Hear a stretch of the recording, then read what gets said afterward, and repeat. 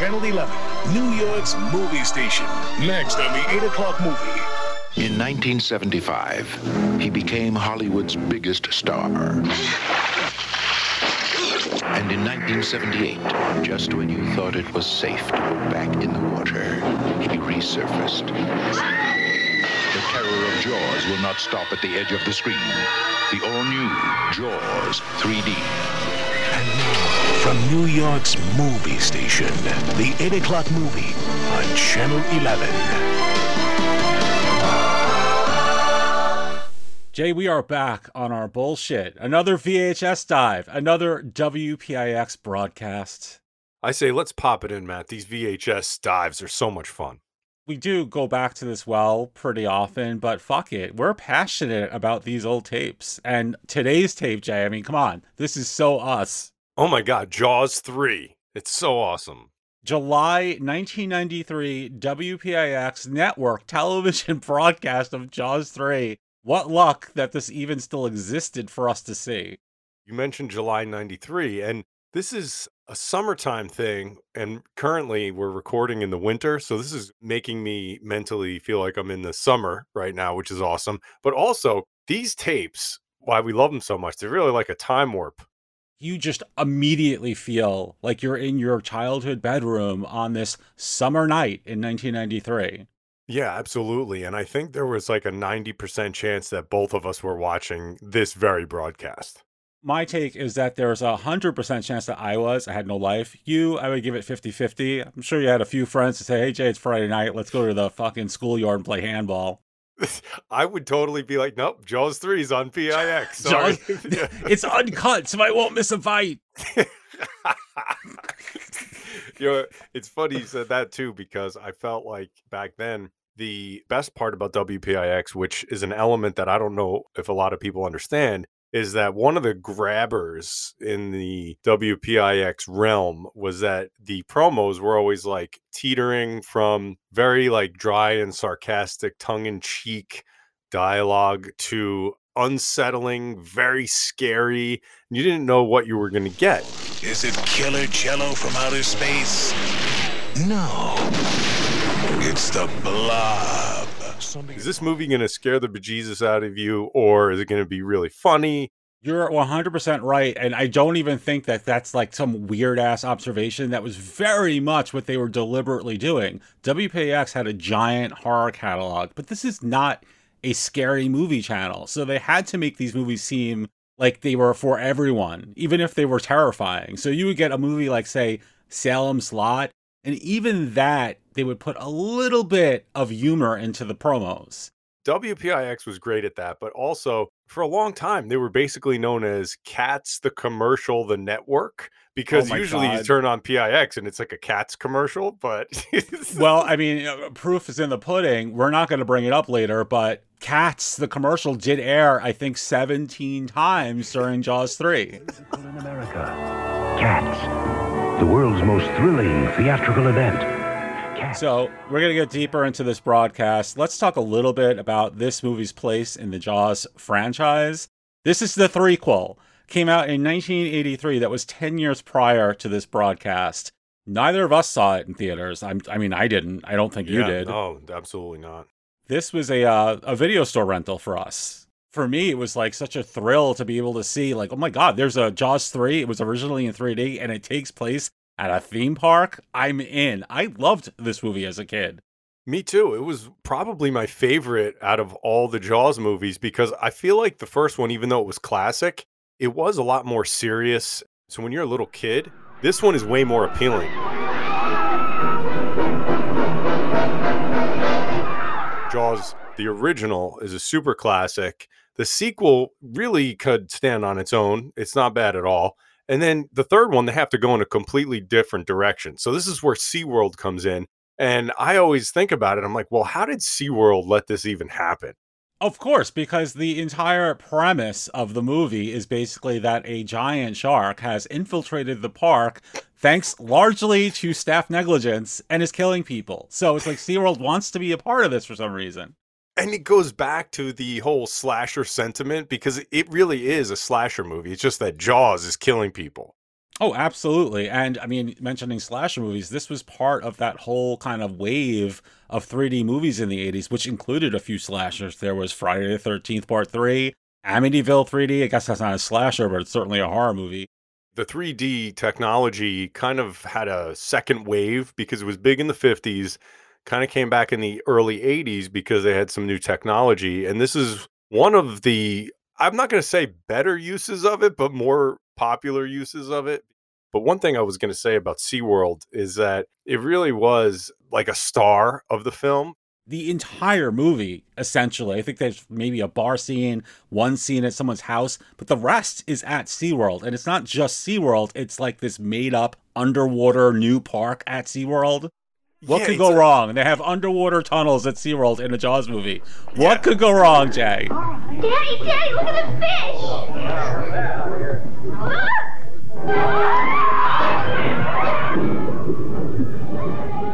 One time I went to my friend's wedding. They had it at an aquarium that had this tunnel, and you would walk through the tunnel, and there's like sharks and different sea creatures of many types floating above you. And it made me think of Jaws 3. I went to SeaWorld after seeing this movie in the 80s, and they did have a tunnel. Maybe you're not like 50,000 feet underwater. You're certainly not surrounded by great white sharks who have enough power to break through the glass. But I was walking through a little bit scared. All right, so we're going to get more into this broadcast. We're going to talk about the commercials. We're going to talk about the movie. We should probably start a little bit more with the movie, so we're going to dive into the water here, Jay. All right, let's do it.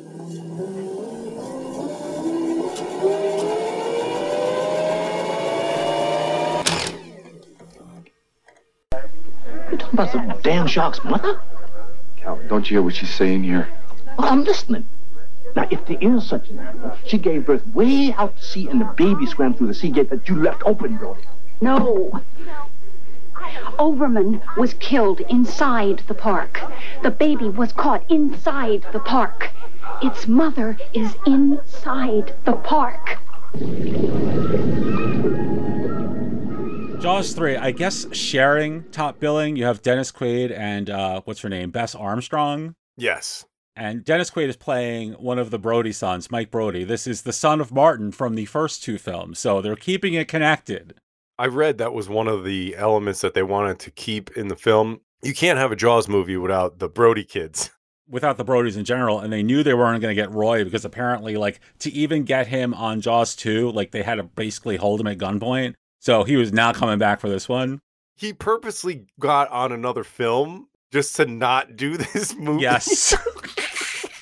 That's a baller move. Yeah. You got to respect the hustle, as they say. Let's be honest, you think of actors in general, you got to keep relevant in the acting world. Back then, he's just like, I don't need to do Jaws 3. Jaws 3? Yeah, you fucking mind. It's probably a huge payday. He's like, nah, screw that. I mean, the movie, from what I understand, it did pretty well. Yeah. You had actually told me before we recorded this nice piece of trivia. Dennis Quaid, apparently you said he was coked out through most of the film, right?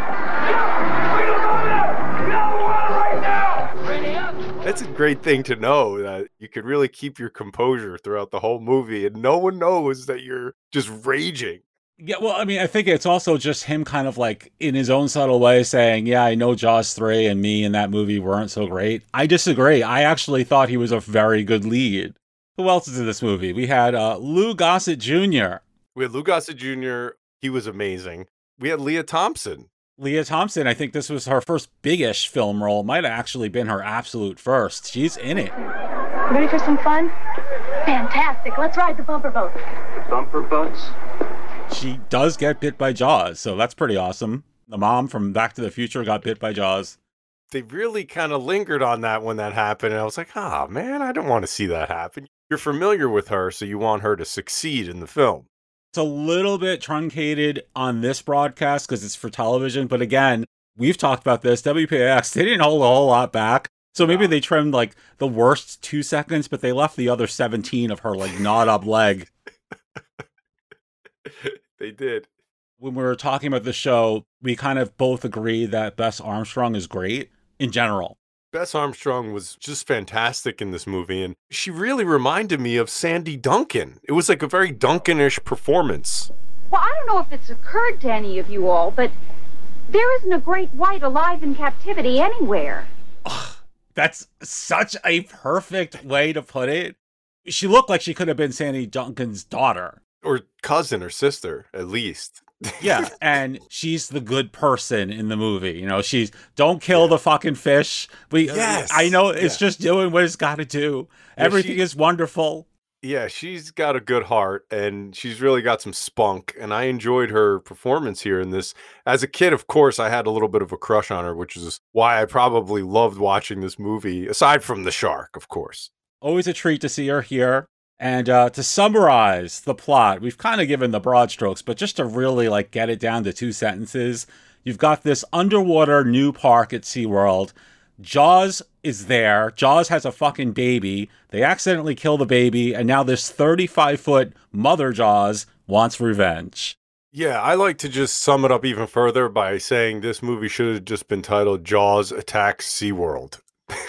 It absolutely should have been. I mean, Jaws 3D is a cool title, but Jaws Attacks SeaWorld, every person in the world would have seen it. Hello out there. This is Calvin Bouchard. May I please have your kind attention? Due to technical difficulties, it has become necessary for us to temporarily close the undersea kingdom. Now, for those of y'all who are still in the underwater portion of this park, please follow your guides, and they will point out the most convenient and accessible exits. Where the hell is the nearest accessible exit? We're underwater.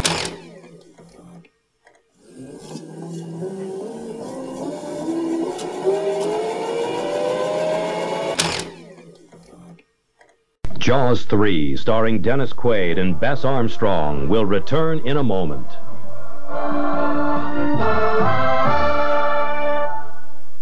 Bonjour. Here is a letter from Mrs. Signe Morton. My favorite Snapple flavor is your creme de vanilla, but your French isn't correct.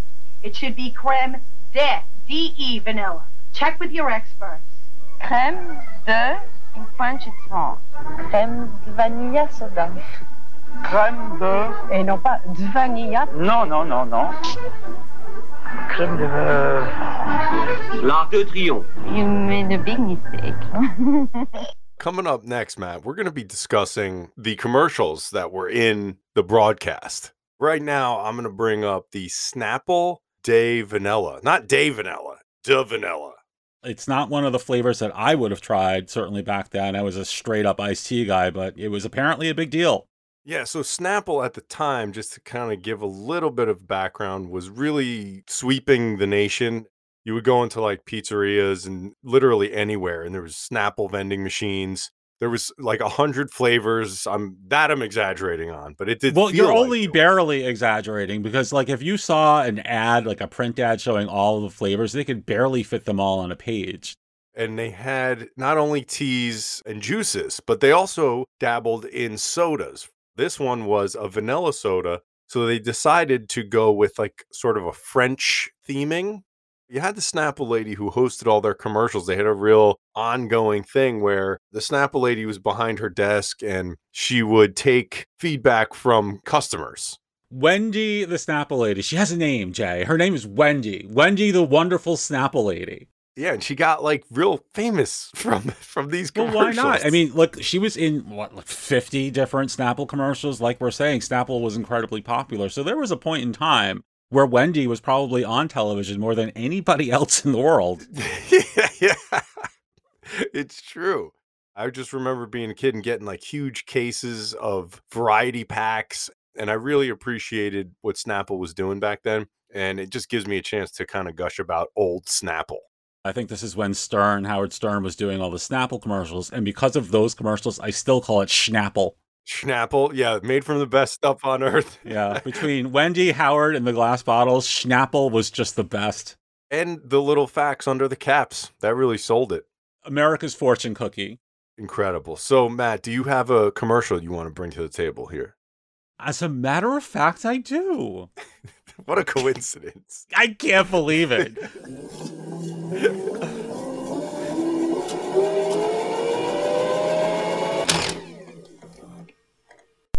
Recently, an object was sighted. It was big. It was just big. Too big to measure with the human eye. They say it could show up anywhere. Whoa! Did you see that? Pizza Hut! Bigfoot from Pizza Hut. Out of sight, big. 21 slices. I can handle it. On a totally different crust. Whoa! For a ridiculously low $10.99. It's a legendary value. Bigfoot from Pizza Hut. The biggest pizza you can get delivered. The commercial that piqued my interest most in the entire broadcast, obviously, was for Pizza Hut's legendary Bigfoot Pizza. Love this. I mean, I know you've brought this up before because you're a huge fan of Bigfoot pizza. I struggled because we did an entire pizza show and I did an entire 7-minute section on the Bigfoot pizza. I'm like, can I really get away with it? But it's right there. It's like we're doing a show on this broadcast. How can I not talk about this? 2 feet, 21 slices. Vague tie to Sasquatches. This was my jam, Jay. It does fit into the whole theming of the night because we're talking about Jaws, a giant shark who's murdering people. And this goes along like a giant Bigfoot mythical creature. Right. I mean, we have a shark that kills people and a Bigfoot that is a spokes creature for pizza. A definite similarity there. I did already bring it up, so I don't want to get into incredible detail. I have a little piece of trivia that I don't think I shared before.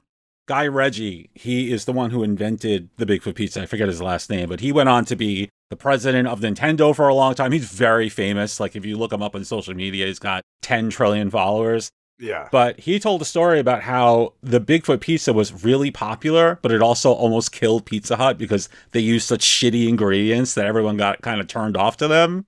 They're basically shooting themselves in the Bigfoot.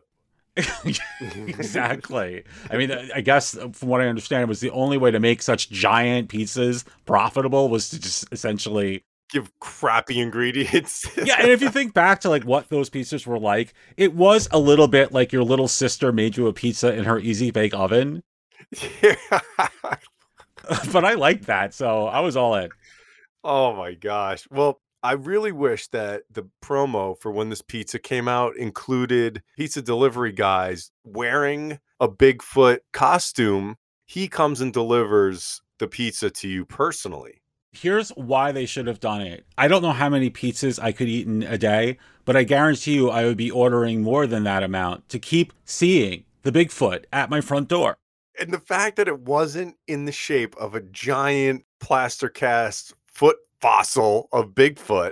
Absolute missed opportunity. It's not like they didn't have the technology. All you had to do was make a little cement foot and pour some dough in it. Yeah. The reason they don't bring it back on the reg is because I think it used like special pans. It might have even had a special oven, so it's not as easy as it sounds. But there's so much nostalgia for the Bigfoot pizza. There's no way that they're not eventually going to do something. So hopefully they're going to have to. Yeah. Hopefully you'll get your wish and the new version will be foot-shaped and delivered by a fucking costumed Bigfoot. And have all the better quality ingredients. Let's not get crazy. You got the foot, you got the costume character. Get the cheap cheese. Yeah.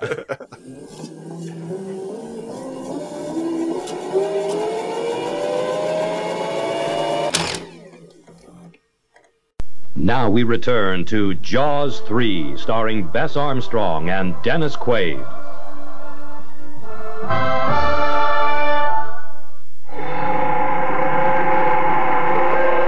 Control, this is Venture 1. We're at 25 feet headed for the Spanish galleon. Matt, we mentioned earlier in the show the 3D presentation. Now, when you're watching it on a small screen, especially like a 4x3 that we were watching back then, the 3D effect of the film doesn't really come across, but you wind up seeing a semi-cheesy, kind of disjointed, weird-looking shot that you know was a big spectacle if you saw it in a movie theater. I hate that people always say that oh, I can't watch a 1980s 3D movie. It's all disjointed with all these three. That's like the reason to watch it. It's so much fun to like pick out, oh my God, there it is. That's a 3D shot. I think a lot of people didn't experience that kind of 3D because you and I have been to 3D movies where you put those kind of like black plasticky glasses on and you throw them in the trash can on the way out. back then, you take those are free mementos. Yeah, that give them back policy. That's just suggestion. You have a whole duffel bag full of them. I do. So back then, it was just like the paper glasses. And whatever it is, like whether it's Jaws or whatever, it's just literally hanging in the ether in front of you, like in the ceiling, coming out at you. It really worked, as cheesy as it sounds. Well, it was such a different experience from today's, because today's is this whole immersive environment where you're adding these incredible fields of depth. And yeah, they'll throw a few things in there that are supposed to be like wow moments, like you'll have something flying a little bit towards you. But back then in the 80s, it was so egregious. Like you would look at your desk and you would take the coffee cup and you would just shove it right in the camera and just hold it dead center for 15 seconds. There was a couple specific scenes that were definitely 3D money shots. Yeah. Money shots. Yeah. So maybe the most important one is when we're in the control room and Jaws is about to break the glass. So at this point in the movie, this is like essentially like 10 minutes before it's over. So they all know that Jaws is there. They're all in a panic state. They're trapped underwater. All of a sudden they look up and there's fucking Mother Jaws, all 35 feet of her, just slowly going towards the glass.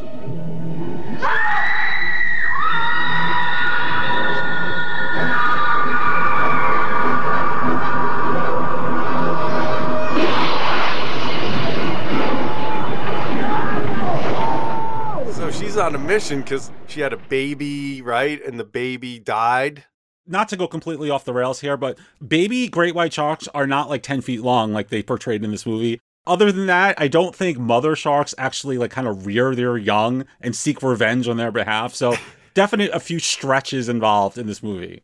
And this is the scene where it is just mauled all over the internet, where Jaws cracks the glass, but then just kind of floats in the middle of the screen for like 7 seconds. Yeah, so Jaws he's a showman. She's a showman, I should say. Show woman. The shark is a show woman because when she crashes through that glass, she goes still and lets all of these shards of glass fly out towards the screen. Yeah, she's just like vamping there and just like, you like that? You like that shit? Yeah. Now, this is the shot of the movie. It's the one that they put the most effort in, believe it or not, and it's the one that everyone kind of hates the most. I love it because it's so cheesy. It is. It really is. And these are the types of things that SeaWorld should be prepared for. Killer sharks crashing through their cockpits. My God, again, I do not see the angle. No amount of free advertising was worth the implication that, you know, your guest might get killed by sharks.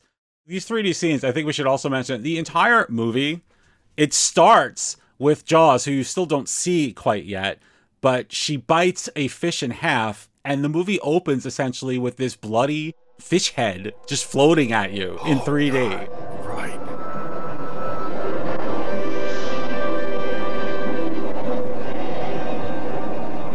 This is hardcore. This is how the movie starts. Like, you're in that theater, you've seen Jaws 1 and Jaws 2, which are conventionally good movies with a lot of artistry.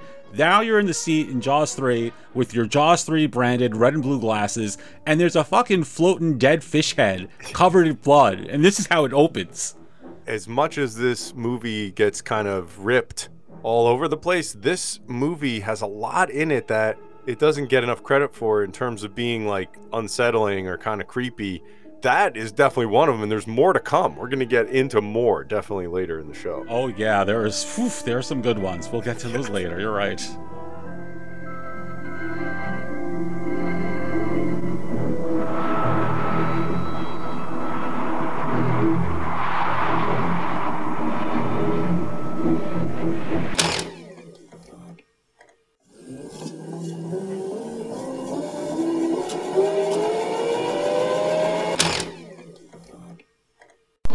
Channel 11's 8 o'clock movie will return after these messages. More than action. More than adventure. Can I touch it? Sure. More than a movie. It's Jurassic Park. Be a part of it. Rated PG-13. Now playing. I always forget that Jurassic Park is as old as it is. 1993? I don't know what year I thought it came out, but I watched this tape. everything feels super dated except Jurassic Park. Yeah, that's a franchise that still feels so relevant, and it is because they're still making the films. We've gone to at least a couple Jurassic Park movies not that long ago.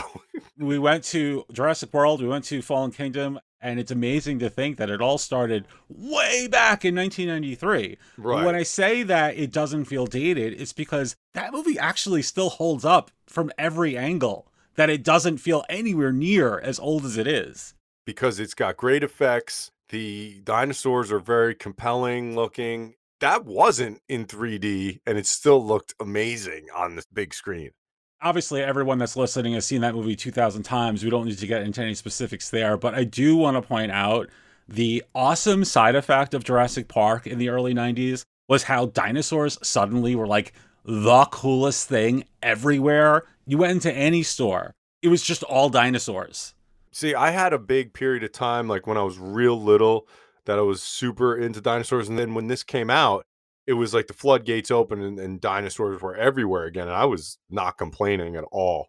It was so in the zeitgeist. Dinosaurs were everywhere, even down to stuff like junk food. If you look up compilations of old commercials on YouTube, you're going to notice that so many different cereals, fruit snacks, all these different things, even if they didn't have a partnership with Jurassic Park, suddenly found a way to incorporate dinosaurs. They were fucking Jurassic Gushers that had no tie to the movie. New Jurassic Gushers. They're here. There's a direct correlation between Jurassic Park and Jaws 3D because Jaws was this monstrous shark that was terrorizing a theme park, and Jurassic Park was a theme park with giant monstrous dinosaurs running around. I know you're not as big of a film aficionado as I am, but in our community, it's common knowledge that Jurassic Park was directly inspired by Jaws 3.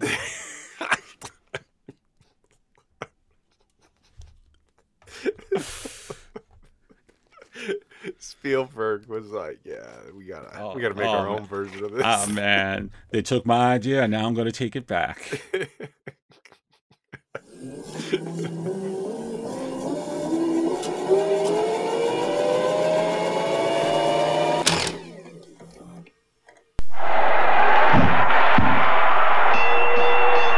Looking for really tender ribs?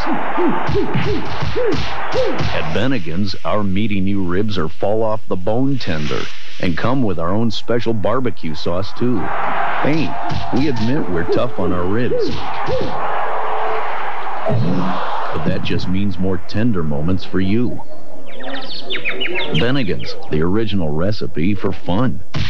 Matt, this is kind of an oddball one. It's a restaurant called Bennigan's. I'm sure a lot of people are familiar with it, but I'm sure some of them aren't because they've generally disappeared. I believe there may be one, maybe two left in the entire world. That's crazy to me because I can't say that I recall seeing Bennigan's out on my drives to nowhere, but I never really suspected that they were dead and gone. Mostly pretty much as a franchise, they are, yeah. It's explicable because Bennigan's was one of the first kind of like Applebee's style chain restaurants, and then there was like 5,000 of them. Bennigan's just couldn't keep up, man. This is one that's real nostalgic personally for me because it was so close to where I lived. It was actually in walking distance. And if you could walk to a restaurant like with your friends and just get like burgers or chicken fingers, like that was the best. It was the dream. It was the dream of every child. I mean, if I was in walking distance of a restaurant, my entire social structure as a child would have been a whole lot different. Well, like I didn't have the Max or the Peach Pit, so I had Bennigan's. How would you describe the atmosphere in there? You had mentioned Applebee's, and I was thinking like Applebee's mixed with that bar from Cheers, a little bit darker wood though. It is like that. Maybe a little bit of neon in there too. It's almost like the pool hall at a bowling alley. Yeah.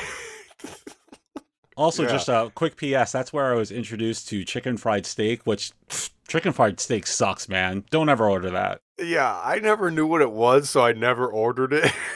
It was trouble. I had a lot of people who wound up getting jobs as like waiters and hosts and whatnot at that bar. And so sometimes I would be able to get drinks there and not have to produce a driver's license which was kind of like the norm back then because some places weren't enforcing that law. Please, this is just maybe 2 or 3 years away. I think in 95, 96, I'm in high school. We used to go to the corner store on a Friday night and get Zima. Yeah. You know, Zima 40s or whatever. And we obviously were not fucking of legal age, but we got them. I never made it a habit. You got to really use it when you need it, you know? Well, you didn't want to blow a good thing. You were there to try to like pick up women who were 15 years your senior. You didn't want to risk getting thrown out. You weren't gonna. I mean, you looked like you were 26 when you were 16, so you were fine. Yeah. I know I'm acting sophisticated now, but I'm going to order that brownie with the ice cream later. Give me a virgin daiquiri and that brownie, please. Yeah.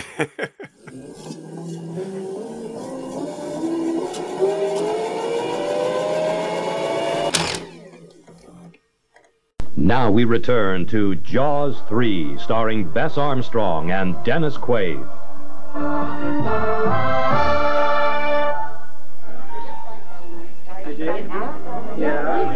Look at that. Oh, yeah. That looks like a butterfly. It's pretty, huh? You're right. It's butterfly. Oh, look.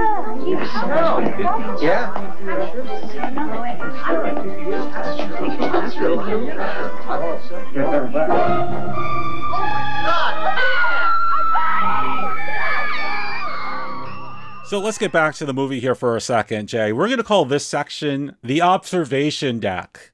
Oh, I like that. I think observation deck could be construed as sort of a boat word, no? So it's thematic.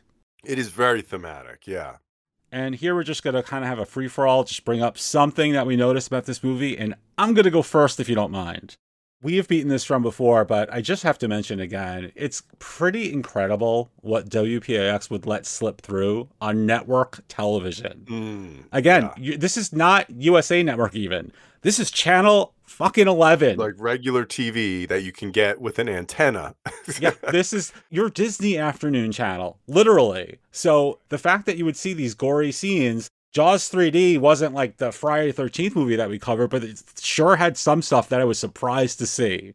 They were pushing the limits, absolutely.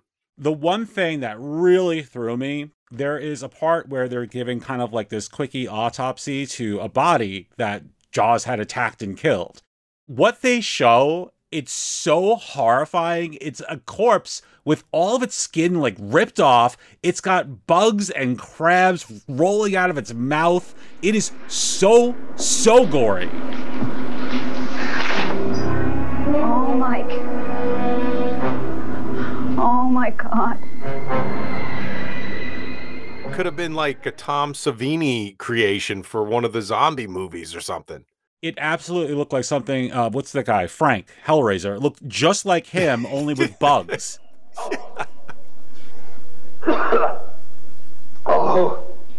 There are obvious ways that they could have edited that scene to not show this shot. They didn't. They rolled it. And I'm like, you gotta be kidding me. How did they get away with that shot? Not only how did they get away with it in putting it on WPIX, but what about when we're in the boardroom? I would have loved to be a fly on the wall watching the executives from SeaWorld like, oh, I like what you've done here with this dead body. Oh my God, again, this autopsy that we're talking about is actually taking place in the SeaWorld park. So again, don't really get it. I don't know how much those Shamu references were worth, but this seems a little bit like a too high price to pay. I mean, this movie did have a lot more in common with Piranha than it did anything else. Oh, absolutely. Yeah, Jaws was a mean motherfucker. Apparently, this is considered the goriest Jaws. I don't know that that necessarily comes through on the WPIX broadcast, but again, as we're saying here, a lot of stuff did slip through. This program may include content objectionable to certain individuals. Viewer discretion is advised. Speaking of slip through, the whole original script of this movie was supposed to be a National Lampoon's type of satirical Jaws movie. It wasn't even originally intended to be like a straight up thriller horror type movie. So you've seen like made up Jaws spoofs in other shows or in like Mad Magazine. It was essentially gonna be that. Right. It was gonna be like Cracked. It sounds like there were a lot of Hollywood politics involved in whatever happened there, but I have to say I'm glad with how things turned out. This is my opinion with the asterisk there. that there was some stuff that was left in that seemed like it could have been part of that original iteration of the script. And you mentioned Bess Armstrong, and she is dating Dennis Quaid in the film. But when they introduce Dennis Quaid's younger brother, Bess Armstrong immediately gives him a giant hug and kisses the brother right on the lips. To me, immediately I was like, oh, that's kind of strange. I don't know if you would necessarily do that. All right. Hey, huh? Oh, okay. Jaws breaking through the glass. Okay. Bess Armstrong kisses the little brother on the lips. Jay's like, oh, mother God. Well, I was just thinking if Rewind. I had a little brother and I had a girl just kissing him on the lips, well, wait a second. I don't know if I like that. It's definitely this is a early 80s thing. You'll notice when you watch these movies that people were much more handsy with each other. They were. Way more physically affectionate in ways that would be deemed, and I'm not saying that this was inappropriate. They're essentially, I guess, family, whatever. I mean, I wouldn't kiss family on the lips, but it was the early 80s. The whole Empire Strikes Back thing with Leia giving Luke a kiss, and that became a giant thing. So I always think of that when I think of this movie too. But then there was also a scene. I very often hear that comparison, by the way. The classic Luke, Leia, Han love triangle. They say that the absolutely perfect Earthbound analog is the situation in Jaws 3. That is not true at all. More common knowledge from my buddies in the film aficionado lounge. Oh, yeah. Now all of a sudden you're a huge film aficionado. I'm a movie buff. Yeah. The movie buff who likes to say that he's seen the movies, but he secretly hasn't. And he just reads about them on Wikipedia. This entire show is based on my experience reading the back of the video cassette box. So there's another scene where the younger brother is out with Leah Thompson because they're kind of like an item. And they're going to go skinny dipping. So Dennis Quaid and Bess Armstrong are spying on them. I don't believe it. She got him in the water.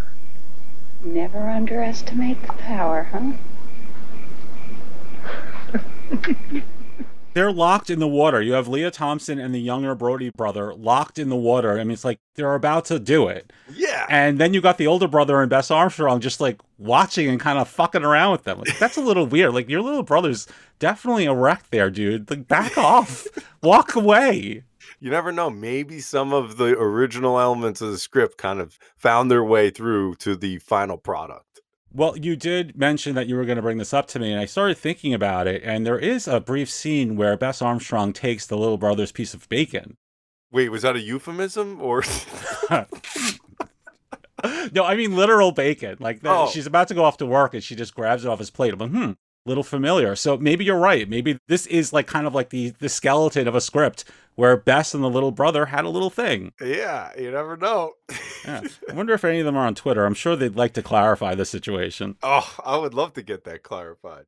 Hey guys, I know you're 73 years old, but I have a question about the love triangle that may or may not exist in 1983's smash hit, Jaws 3. Right, and after that, tell us your thoughts about Sandy Duncan. I loved her at that Macy's parade. I know. Still talking about it. It's months ago. Hey, Mr. Bullhorn, please all knows all. You keep your hands to yourself, young man.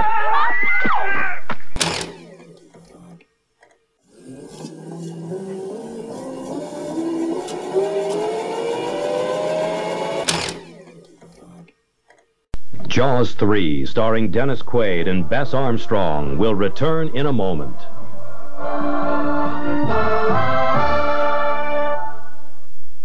A day at Six Flags Great Adventure. It's a world of fun. Hey, there's nothing like a Six Flags day with your kids. Now there's nothing like the excitement of Adventure Rivers. Over 100 great rides and attractions in all, including the world's largest drive-through safari. Share the fun today at a theme park bigger than Disneyland. Six Flags Great Adventure. It's not a world away. It's a world of fun, Doc. Get these great savings with specially marked cans of Coca-Cola Classic and Diet Coke. All right, Matt, it's time for our last set of commercials, and I'm going to kick this off with Six Flags Great Adventure. I knew you would. It fits into the theme, an amusement park, and this was like a home away from home for me for many, many years. You are a Six Flags junkie, or at least you were. You probably fell off in the last few years because of the pandemic. But in most of the years that I knew you, you had season passes. I was a big season pass guy for this. It was like an event. And the fact that it was so close, we didn't have Universal, Disney. We didn't have anything cool like that. So this was our equivalent to that. The commercial really captures everything about the park. The Coke cans. I don't know if you remember this. Like the Coke cans were so big because if you had a Coke can, you can go to the park and get like half off admission with your friend. So you remember those times where you would turn up at Great Adventure and you forgot the Coke can and you would have to walk around the parking lot looking for the people who were selling them? Yeah. Because like literally people would go to Great Adventure with a cooler of Coke and just like sell the cans for $10 because you were going to save 20. Yeah. You would just kind of like save Coke cans. Like, no, they were worth gold, man. You can get like half admission at Six Flags.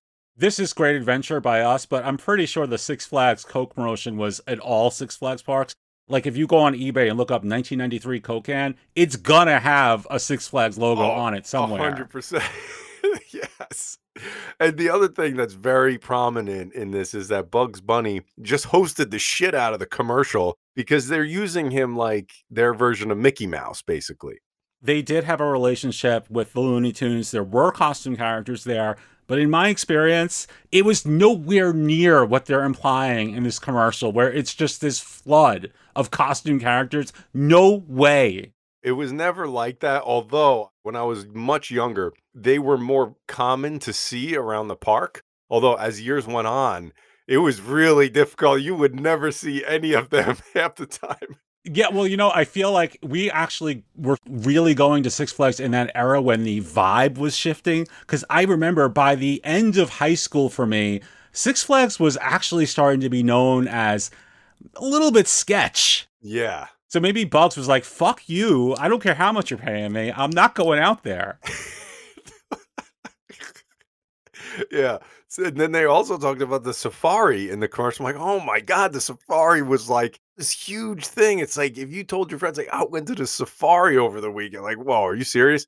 And I think one of the animals got on top of the car. And you even see that depicted in the commercial, like a monkey is sitting on top of a car.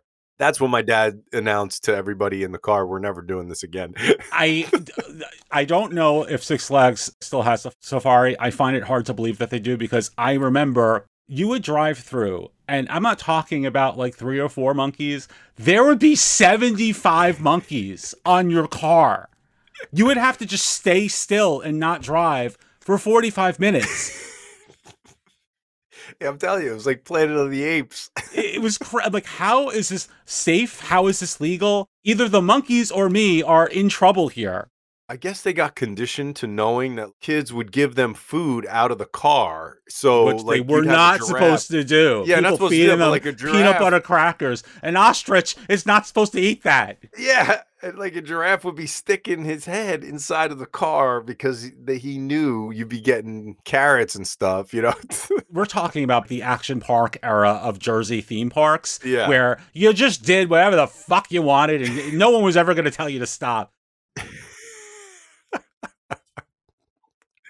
And the biggest part of this commercial, Matt, Batman the Ride, fully endorsed. And they also had like the Batman stunt show eventually and all that stuff. But this Batman the Ride was specifically geared and based off the original film.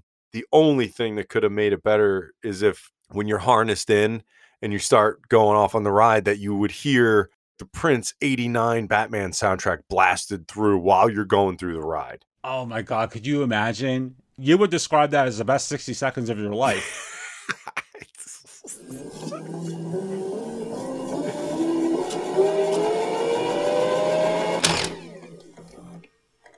A grapefruit drink that's actually sweet?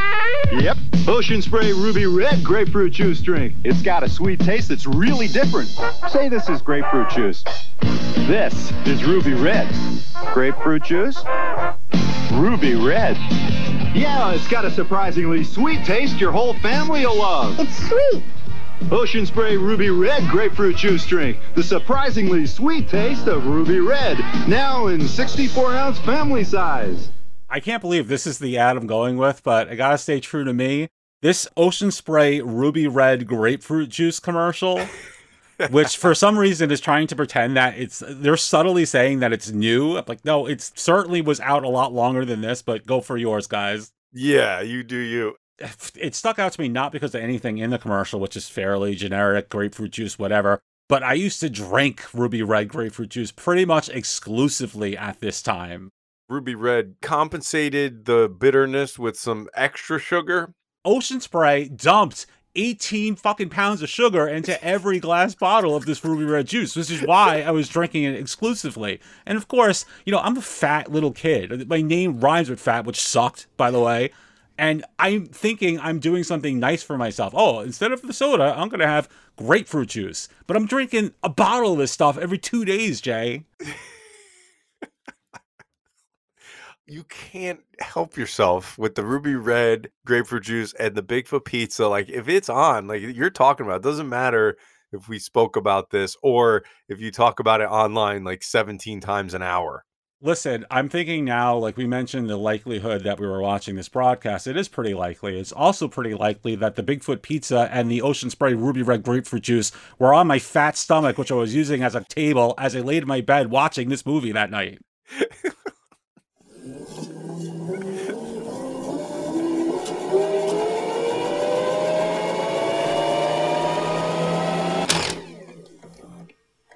We now present the conclusion of tonight's feature presentation. Join us tomorrow for more great entertainment on Channel 11, New York's movie station. We're approaching the finale of Jaws 3, which just needs to be dissected. Conceptually, why you appreciate it is that it's so esoteric. Like, how the fuck did anyone think that this is the way to end this movie? So literally what happens here is that one of the guys who's diving in, because they're trying to subdue Jaws, right? So right. They know that the menace is in the park. They're trapped underwater. They got to do something about this shark, man. Right. So one of the guys goes and dives in. He just got eaten by Jaws, but the camera is in Jaws' stomach. The camera's filming like from the stomach point of view. So you see this guy getting eaten alive.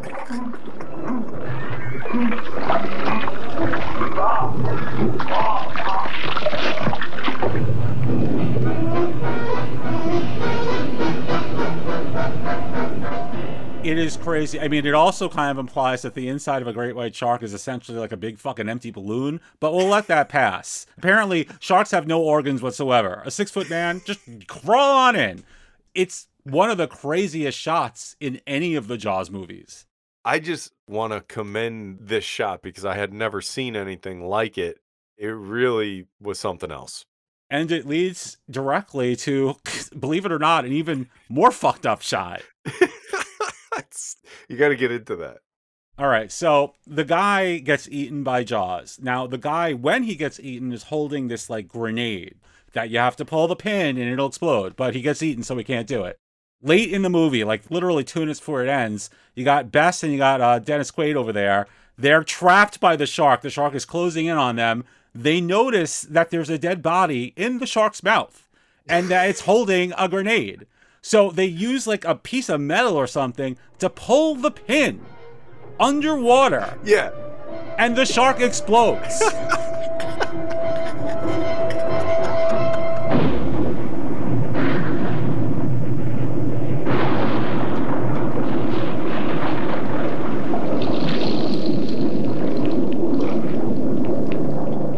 This is another opportunity for a mega 3D shot. So pieces of its fucking jaw and its intestines are flying at the screen. And they're floating above you while you're sitting in the theater. But if you're watching at home, it doesn't have the same effect. But still, like the intestines and the teeth.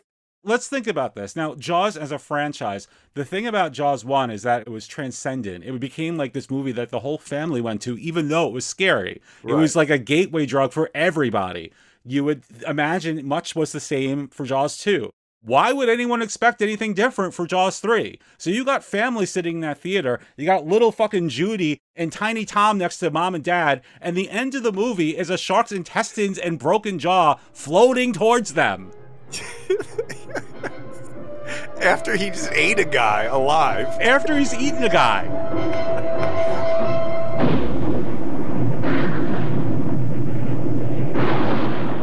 I'm so upset because you mentioned gushers earlier, and I just keep likening the explosion to a strawberry gusher. It's bizarre. You know how squeamish I am with like bodily stuff, but I'm watching this shot. I'm like, you know what? I could go for some Jell-O. Yeah, it's actually pleasing when Jaws explodes because 1 second he's Jaws, the next second there's blood everywhere. Here's the situation. I think I've identified psychologically why this scene is so good for us. We both had pools as a kid. We both had fathers who would kick our ass if we messed with that pool. How many times were you wondering what it would look like if you just dumped that glass of Kool-Aid right in the pool? Now you knew.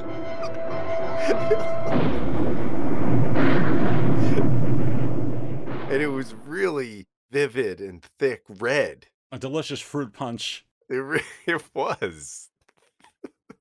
What a movie. It's like, you know, when you watch it, it doesn't really register. And then when we sit here and describe this like last 15 minutes or so, what a fucked up movie this is. I think when you watch it in the lens of an adult, it changes a lot because I remember looking at it like it was this fantastical movie, like, oh, this would be, what if I was in the park and this happened? It would be so cool. Now we're sitting looking, we're kind of a little bit more critical, especially you as a film aficionado. I enjoyed my stay in that secret Facebook group, but I think they're about to kick me out because I'm ready to go on record and say, this is my favorite Jaws movie.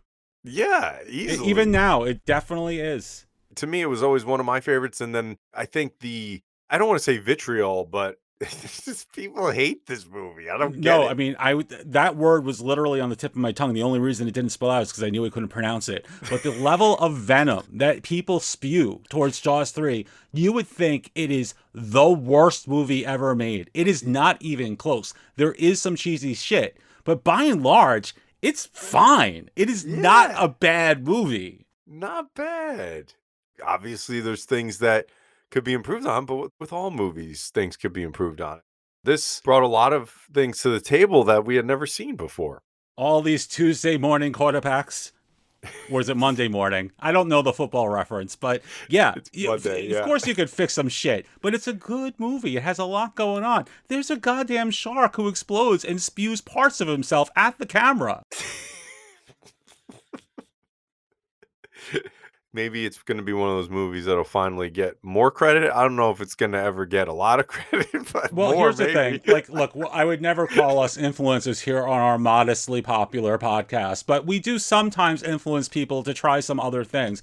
And if nothing else is taken from this show, I hope a few people will give Jaws 3, Jaws 3D, depending on where you're watching it, another look. It is not bad. It is a lot of fun. And there's apparently a kind of unspoken subplot where Bess Armstrong is hitting on the little brother.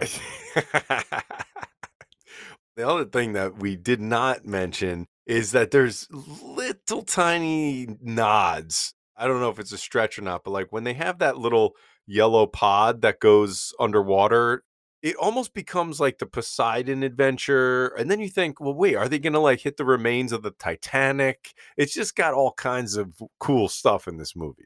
Oh man, Poseidon Adventure is another good one. I hope we could find a WPIX broadcast of that movie. Shelley Winters, man, that's the original Bess Armstrong. And then there's the scene where it's like almost like a dark ride where these tentacles and sea creatures are coming out.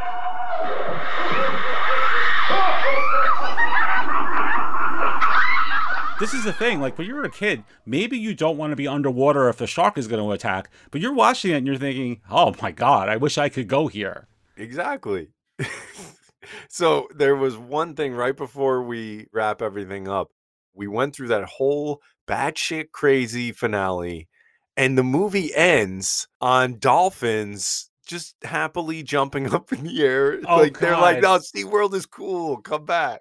I can't believe that this is the first time the dolphins are being referenced, because if Bess Armstrong and Dennis Quaid are the top two stars, the two dolphins are the next top two. And I loved them as a kid. I love them now. And I'm so happy that they survived, because you know, if a movie like this was made now, they would sacrifice one of those dolphins for dramatic effect. And fuck that.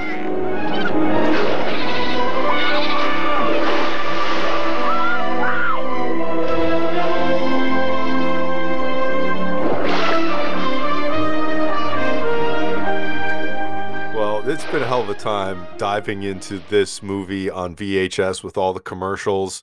It was a really great trip. It was like a little time warp for me, Matt.